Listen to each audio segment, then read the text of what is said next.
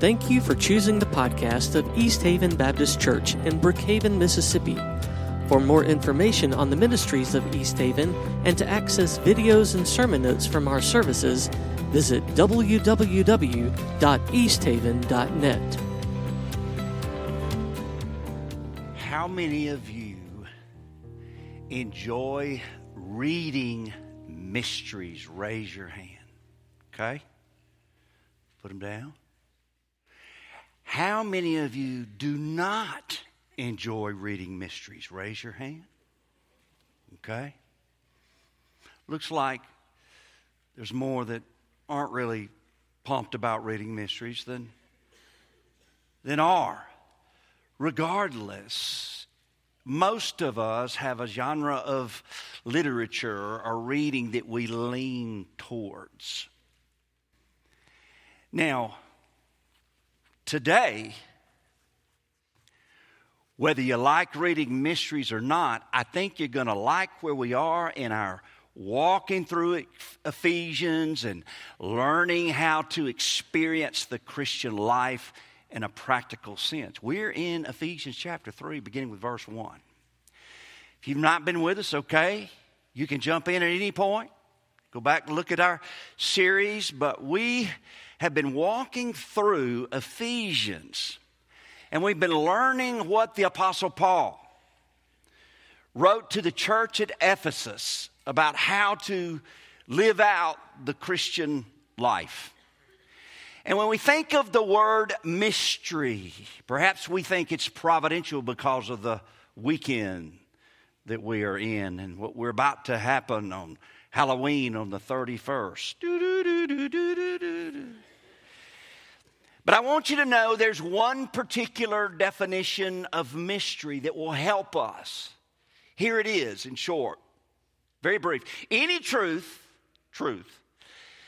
that is unknowable except by divine revelation. That's the type of mystery we're going to see in God's Word today in Ephesians chapter 3.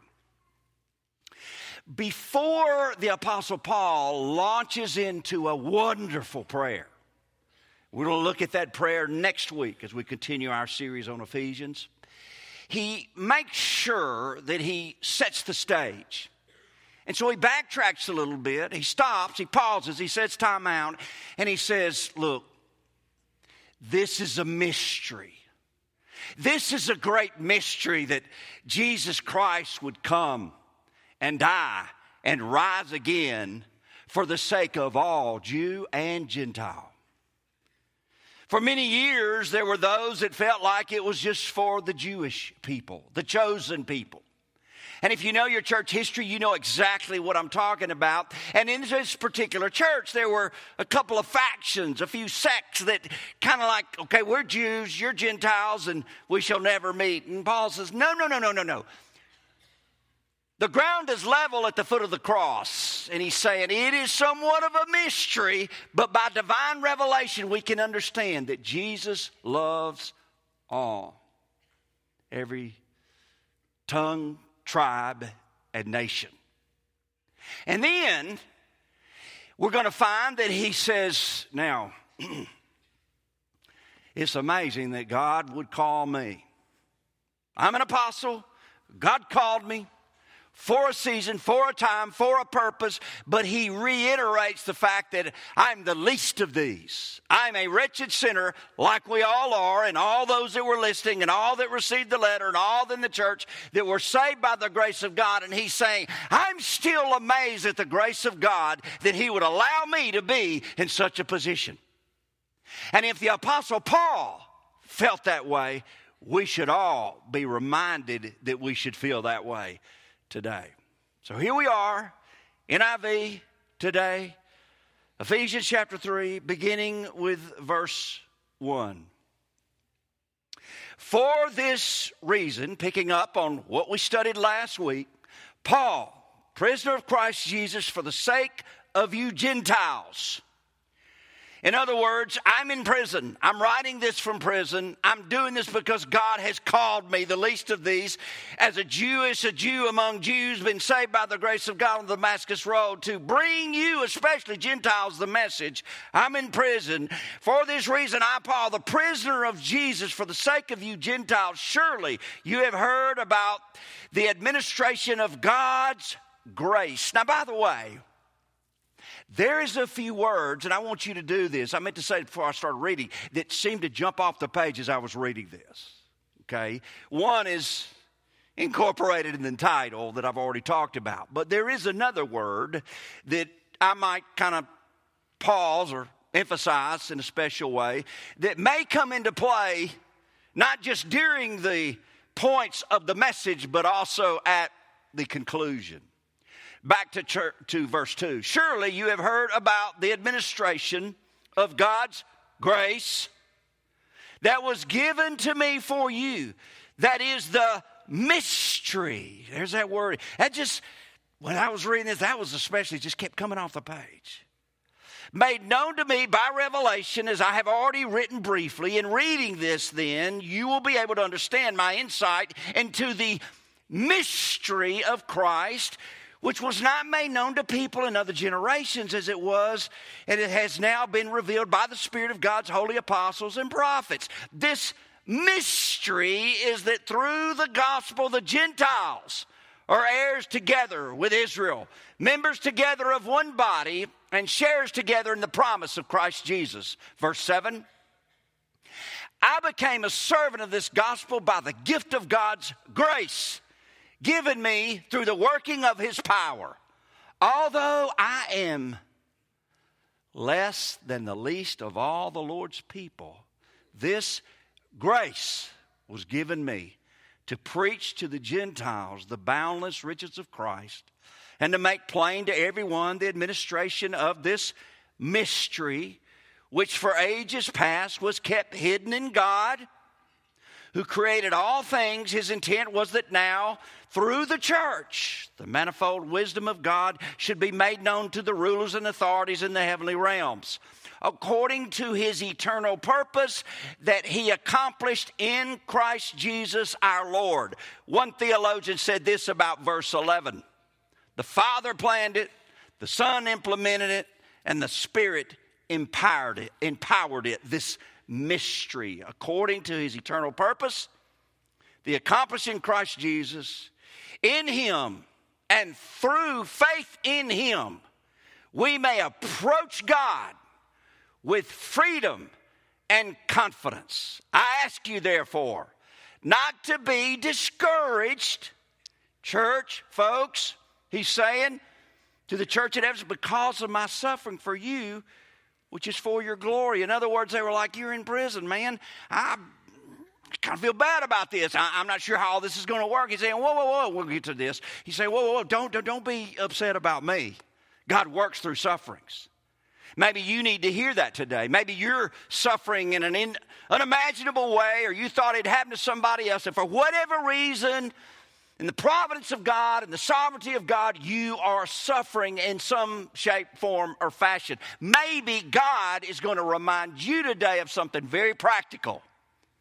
Though this is filled with doctrine and truths that we need to hold as a church and understand, it also has a very practical element to it. The mystery worth reading. If you're taking notes, let's look at the first thing. The first major point is the mystery revealed. The mystery revealed will be understood better if we understand a specific definition of the kind of mystery he's talking about and a specific assignment that we've alluded to that goes to the Apostle Paul. So let's look at both. First of all, the word mystery is used 3 times in this chapter, 6 times in the book of Ephesians. So it has great significance. Now, what does it mean? I like what John Stott once said. He's in heaven now, a British theologian. Once Time magazine ranked him among 100 most influential people in the world. So let me explain his definition. I'll not use my British accent. I'm going to use my Mississippi-ness. This is what it says. In English, the word mystery is something dark, obscure, secret, puzzling. What is mysterious is inexplicable, even incomprehensible. In the Greek, it means truths which, although beyond human discovery, have been revealed by God and so now belong openly to the entire church. Faith cometh by hearing, and hearing by the word of God. This helps us know how to live out the truths of the Christian life as long as we're here. This helps us know what glory in heaven, our home, will be one day. And this word in Ephesians helps us understand what this mystery means, the gospel of Jesus Christ. I like what Chuck Swindoll said. He said, human birth may bring racial distinctions, but supernatural birth erases them. There is somewhat of a mystery between the Jews and the Gentile, and they were struggling. That's why Paul wrote this, to be one. And he's saying you are one. That's what Christ has done on the cross. He's brought you together by a supernatural birth, and only the Holy Spirit can help us understand that. He talks about this mystery in other places. In Galatians chapter 1 and verse 11, he talks about it. 1 Corinthians chapter 2, verse 7, he talks about it. Listen to verse 7. No, we declare God's wisdom, a mystery that has been hidden and that God destined for our glory before time began. This has always been God's plan, to redeem lost man for all people. Now, he had a specific assignment for this Apostle Paul. God gave him an assignment that was fulfilled while he was in prison. You know, sometimes we have an assignment by God. And we may think, God, you called me this assignment, but I sure didn't plan on being faced with these kind of circumstances, with my job, with a sickness, with a wayward prodigal son, God. I don't understand this. And it may be that's exactly where God wants you to be or me to be, for it to be a little more challenging. And so we'll what? Depend on God more to fulfill the assignment that he has for us. And so as difficult as life can be, and as troubled as the waters may become, we have to realize we're to look at life just like salvation with the eyes of faith. Faith is being sure of what you hope for and being certain of what you do not see. Hebrews 11:6, but without faith it is impossible to please God, for he that cometh to God must believe that he is, and he is a rewarder of those that diligently seek him. We trust him. So here's Paul. He has this assignment. He's in prison. He was there on behalf of the Gentiles to proclaim the good news was for them too, regardless of how difficult the Jewish people were reacting with somewhat of a sense of spiritual privilege and racial superiority. And that never works. Never.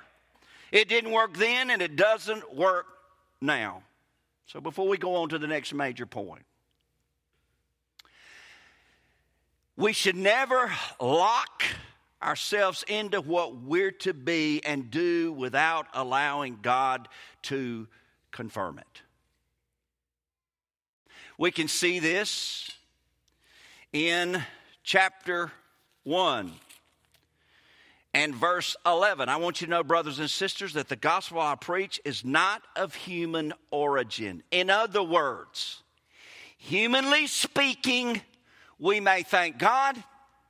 From everything I know as a believer, my prayer life, reading the scriptures, I have finally got a hold of what you've called me to do. Whew, I can relax for the next 5, 10, 15, 20 years. Not so fast, my friend. He moves and works and he leads us to this point. And we have in our mind what he wants us to do, and we may be right on target. God is sovereign. But all of a sudden, we start doing that next assignment, that person we're called to share with, that life we're supposed to live, that career we're supposed to do and be involved in, and suddenly there's some circumstances or some things that come along that may tweak exactly what we do or the time frame in which we do it. So we must be careful to seek God with all our heart, soul, and mind and listen to the voice of God through the Holy Spirit in His Word. But we must be open to His change of lanes and direction and His map. Because I'm telling you, He'll do it like that. Have you ever done that? You've been thinking, all right, whoo, took me a while to get here, but I got it now. Here we go, Lord. And then all of a sudden, maybe it's a few months, maybe it's a few years, and all of a sudden He shows you, young Harold, you're supposed to do this. You're supposed to do this way. You're supposed to change this in your life. You're supposed to, and that's what we learn from this. We learn that God is God and we are not. We learn that our ways are not His ways. Isaiah 55 reminds us of that. And we're reminded that when we follow God's will, we'll continue to seek Him with all our heart, soul, and mind, our faith in His Word, our faith in prayer, which we're about to get to, and we realize He may tweak it along the way. There is the mystery revealed. But secondly, there is the mystery applied. How can we apply this even further? Through the spreading of the good news and through supplication, the gospel and prayer. Let's break it down. The spreading of the good news as the least of these. And remember, that's what the Apostle Paul said. I am the greatest of sinners. I am the least of these. I was a Pharisee among Pharisee. I was Jew among Jew. And God has called me after He saved me to share the message with the Gentiles. Didn't see that coming. He's spreading the good news through what? The church. There are a lot of parachurch organizations out there. I've been a part of some of those. Some of you may be involved in those, and they can be fantastic. Great way to share the gospel. But the church is God's idea. He birthed the church. There are two institutions that God has ordained: the family and the church. And so we have to understand how important it is to be a part of God's church, the church of Jesus Christ. Paul was amazed that a religious zealot would be given by God to share with those most unlike him. Only God can do that. The other thing we see, it was a reminder that the church is God's idea and not anyone's else. And no matter what COVID did or what anything else does, you need to understand we are to be involved in the church of Jesus Christ that God puts us in. It is amazing to see when God puts people in the church and they use their different gifts and abilities, what He can do. Right now, we've got children over there.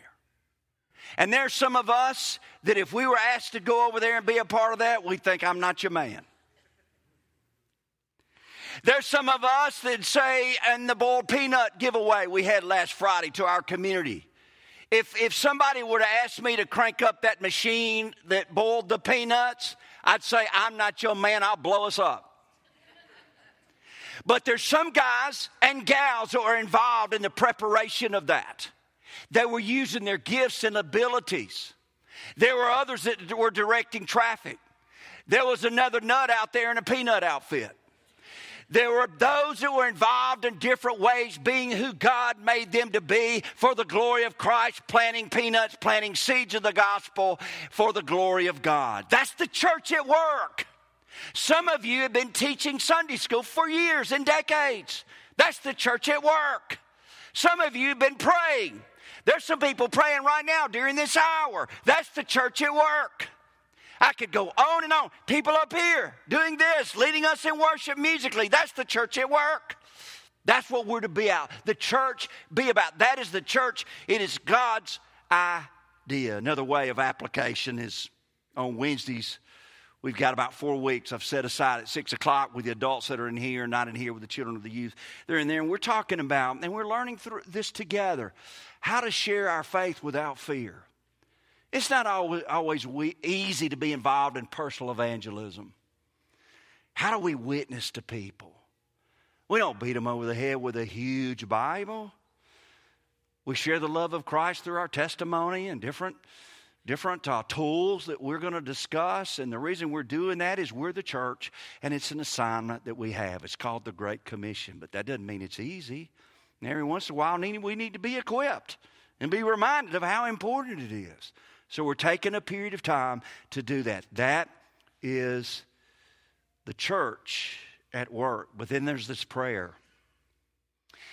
He says, come boldly unto the throne of grace. And it's mentioned in another passage, so you may obtain mercy and find grace to help in time of need.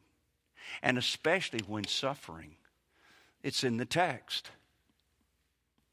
When is the last time in your devotional time, wherever that is, Jesus would get along with the Father? Jesus would get along with the Father early in the morning. Some are not morning people. You do it in the middle of the day, at night. We shouldn't be legalistic here, but we need to do it in the time that fits us, and we need to do it, and we need to practice. We need to worship the Lord privately. Oh, that's so important. So important. So important. Did I tell you it was important? Abiding in Christ. I don't know about you, but in the last week or two, there was at least one time, probably several times, and some of you have had the same thing. You're facing something that you just cannot figure out. God, I don't know what to do. I've had times like that. And a number of times, even in the last week or so, and it may be a situation in your family. It may be a situation in your church family. It may be work-related. It may be something with your friends. I don't know what it might be. It might be something about the future. It might be you're worked up about something you did in the past, and Satan keeps reminding you of it with those fiery darts. I don't know what it is. But there's sometimes, and I feel like this is approaching God boldly, saying, Dear God, please help me. I don't know what else to do. I don't know how to handle this. God, help me.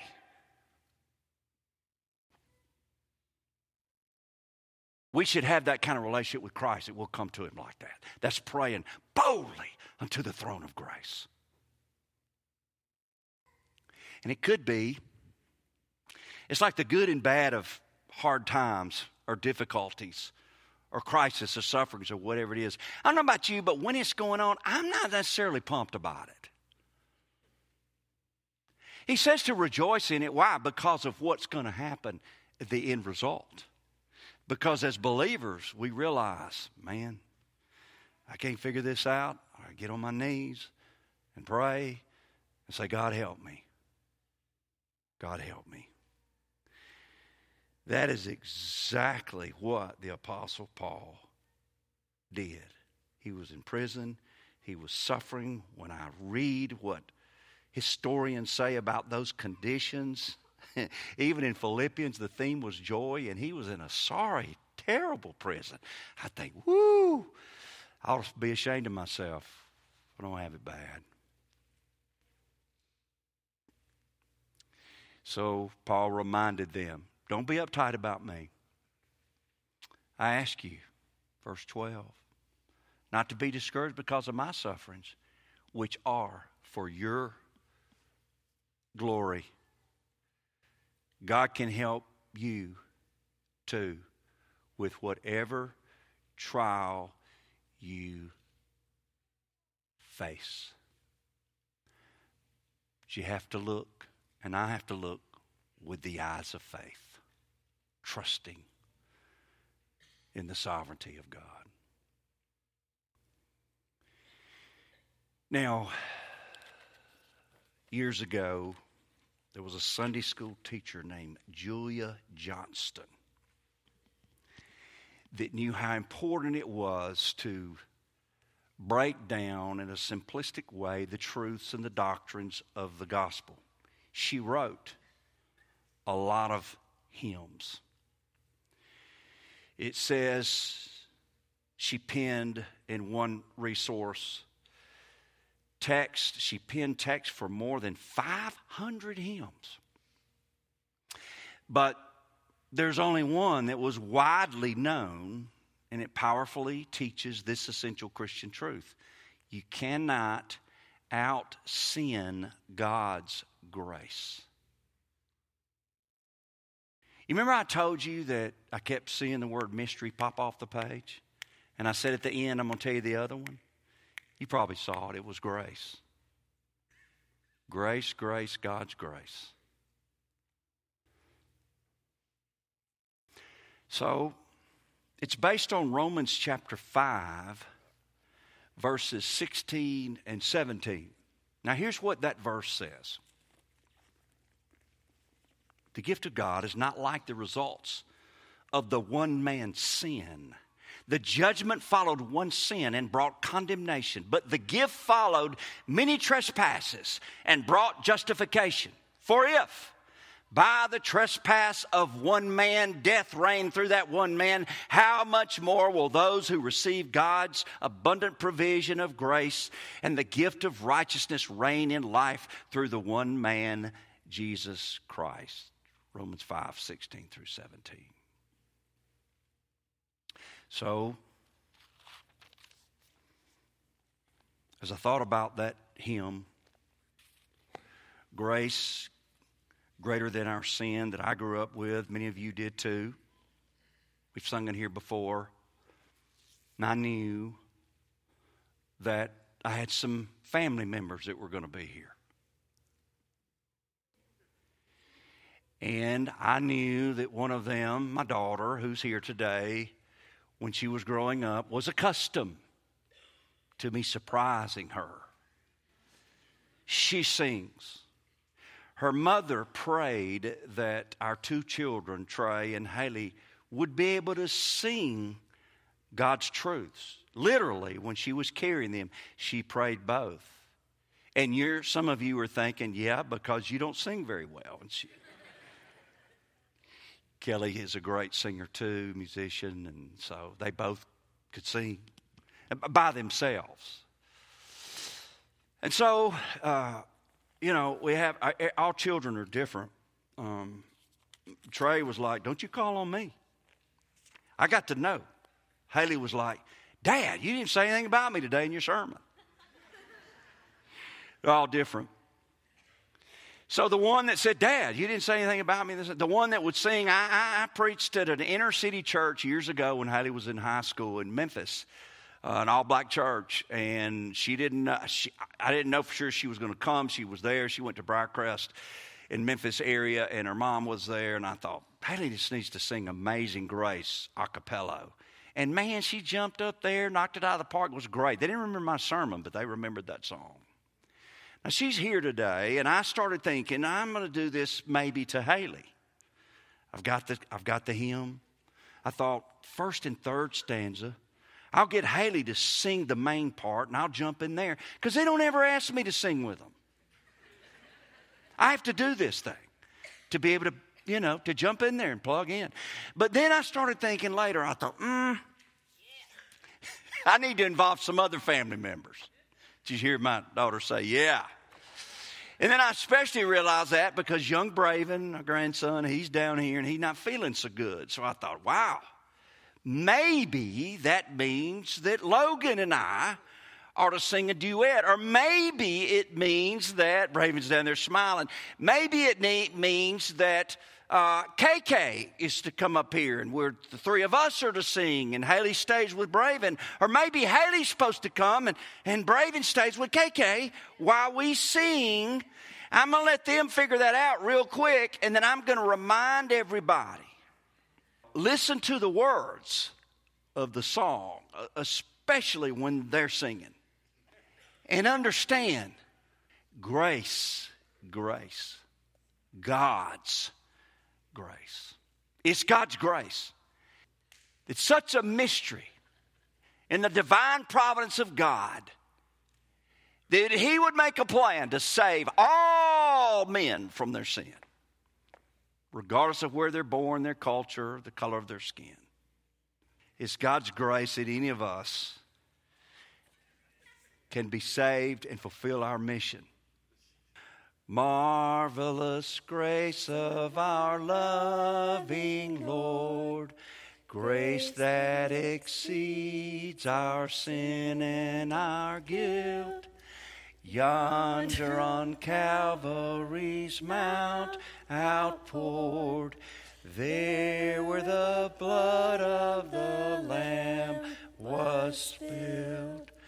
Grace, grace, God's grace, grace that is pardon and cleanse within. Grace, grace, God's grace, grace that is greater than all our sin. I know that. Marvelous, infinite, matchless grace, freely bestowed on all who believe. You that are longing to see His face, will you this moment His grace receive? Let's stand and sing it with us. Grace, grace, God's grace, grace that is pardon and cleanse within. Grace, grace, God's grace, grace that is greater than all my sin. Amen. Thank you. Thank you. Dear God, I thank you for this opportunity to respond to your message. It may be privately, it might be singing with enthusiasm, it may be praying at the altar. Whatever it is, God, I pray all the glory goes to you. In Jesus' name, amen.